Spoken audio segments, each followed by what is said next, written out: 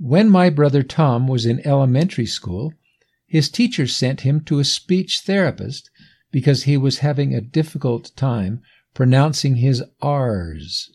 When the therapist talked to my English mother, however, she got a different impression. My mom asked, "Can you inform us precisely what his speech problems are?" The therapist nervously responded, never mind. I think he's fine. Parents have a tremendous influence in the lives of their children, both through the things they teach and through their examples.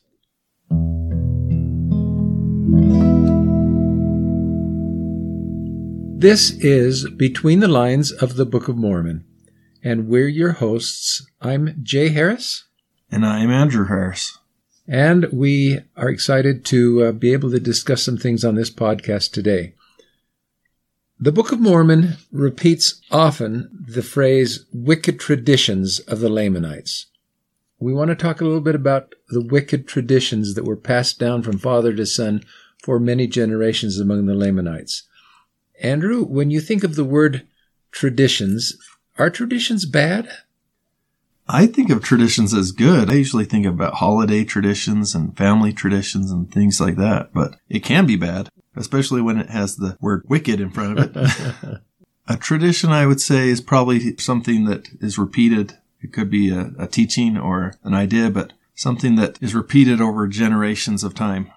Traditions can be wonderful. The traditions are not just celebrations that we have, but also stories that we tell, stories of our ancestors.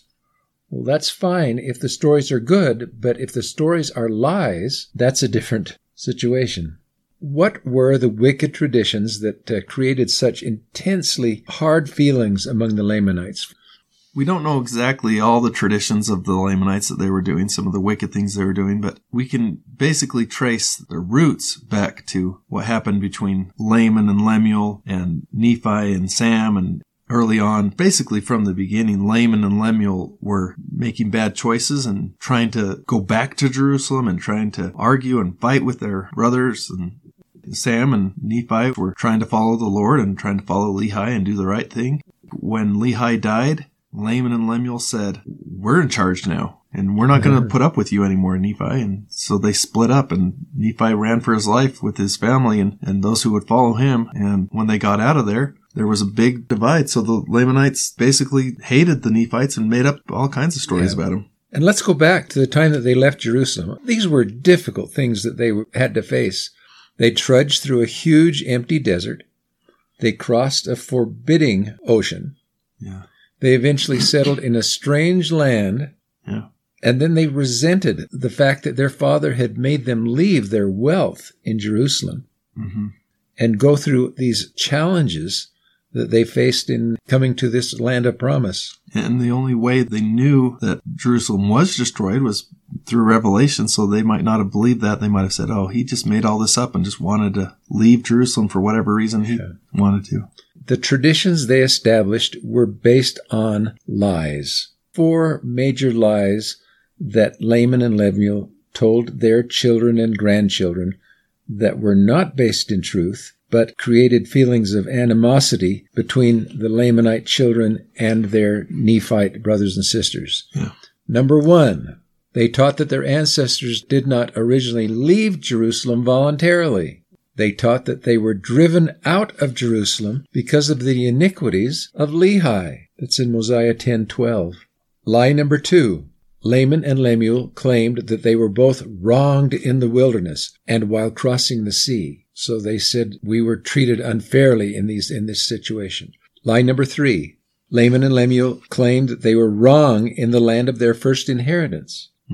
Lie number 4 was that when they finally arrived in the land of promise, their obnoxious younger brother Nephi had taken to ruling over the people in their stead. So they wanted to be in charge, and they said, Nephi, that little obnoxious brother of ours, took over responsibility for leading the people. Yeah. Now, there were some other things that created resentment from Laman and Lemuel. Being the oldest 2 sons, and especially Laman being the oldest son, he thought he had the birthright, And with the birthright came certain rights and certain possessions that he felt were his. What were the valuable possessions that Laman wanted to claim? One of them would have been the brass plates themselves. The brass plates. Probably saw them as worth a lot of money, and they should be theirs. Yeah, and just his birthright. As birthright, he should get all of those things from his father. Yeah. So he wanted the brass plates.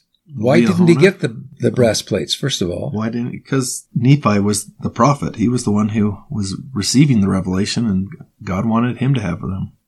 In Mosiah chapter 10, verse 13, it says, Nephi was more faithful in keeping the commandments of the Lord. Yeah. That's why he got the plates. He was the more faithful son.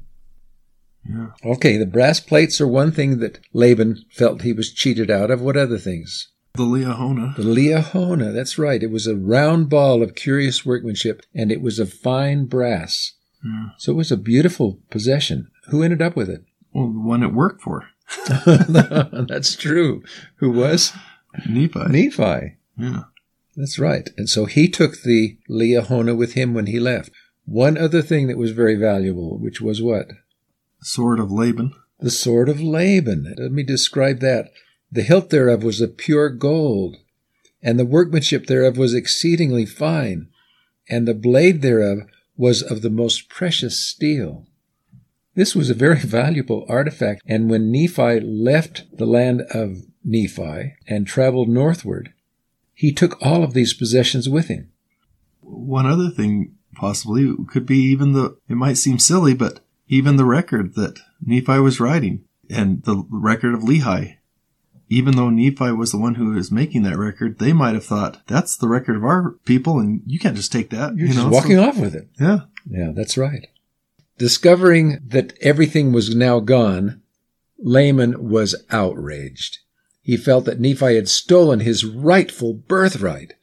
Laman and Lemuel were so angry with Nephi. In Mosiah 10:16 it says, For they said that he robbed them.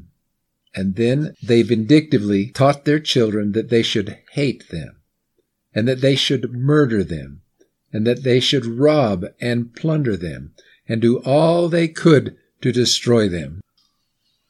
When did they finally start to give up these wicked traditions and these lies that were told? It wasn't until Ammon and his brethren went out on their mission and started to teach the Lamanites, and they began to be converted to the gospel of Jesus Christ. They no longer wanted to be called Lamanites because they recognized that Laman was the person that had made up these lies.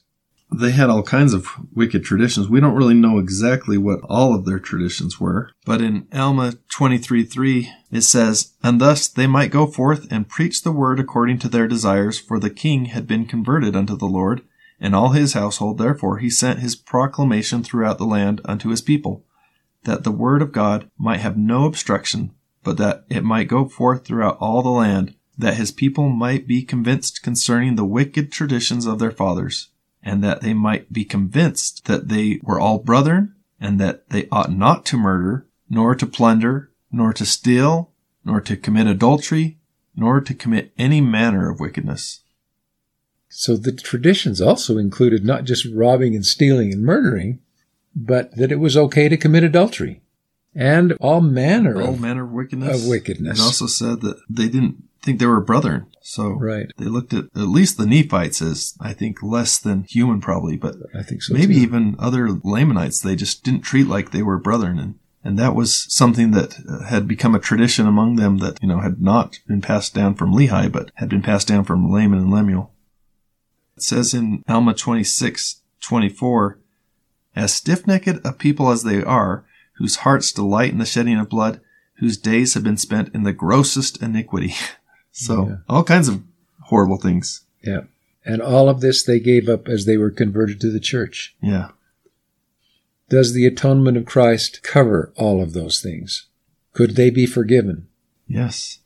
In fact, that's one of the repeated messages that we see in the Book of Mormon. Over and over again, there's people who sin and who commit all kinds of horrible sins, and then are converted, and those sins are forgiven. It is a wonderful blessing and a testimony to the atonement of Christ, that it will cleanse us from whatever sins we participate in, and that if we truly repent, that can be cleansed from our souls. And that was the case with the Lamanites at the time of King Lamoni and his father.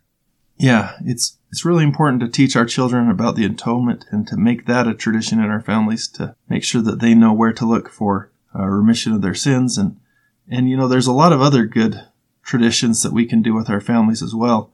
And I just want to end with this quote from Elder L. Tom Perry. He said, "Make the honoring of family traditions, holiday traditions, Sunday traditions, dinner time traditions, and the development of new ones a priority throughout your lives.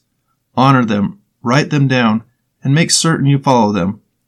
Studies show that the reason young people join gangs is for the tradition and ritual of belonging to something larger than self.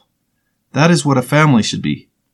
Be certain you are creating a rich environment in which your family can look forward to special times of the year when traditions hold you together as a great eternal family unit."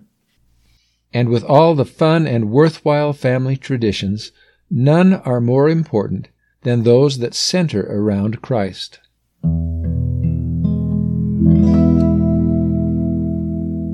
Thanks for listening. We hope your testimony of the Book of Mormon is getting stronger and stronger.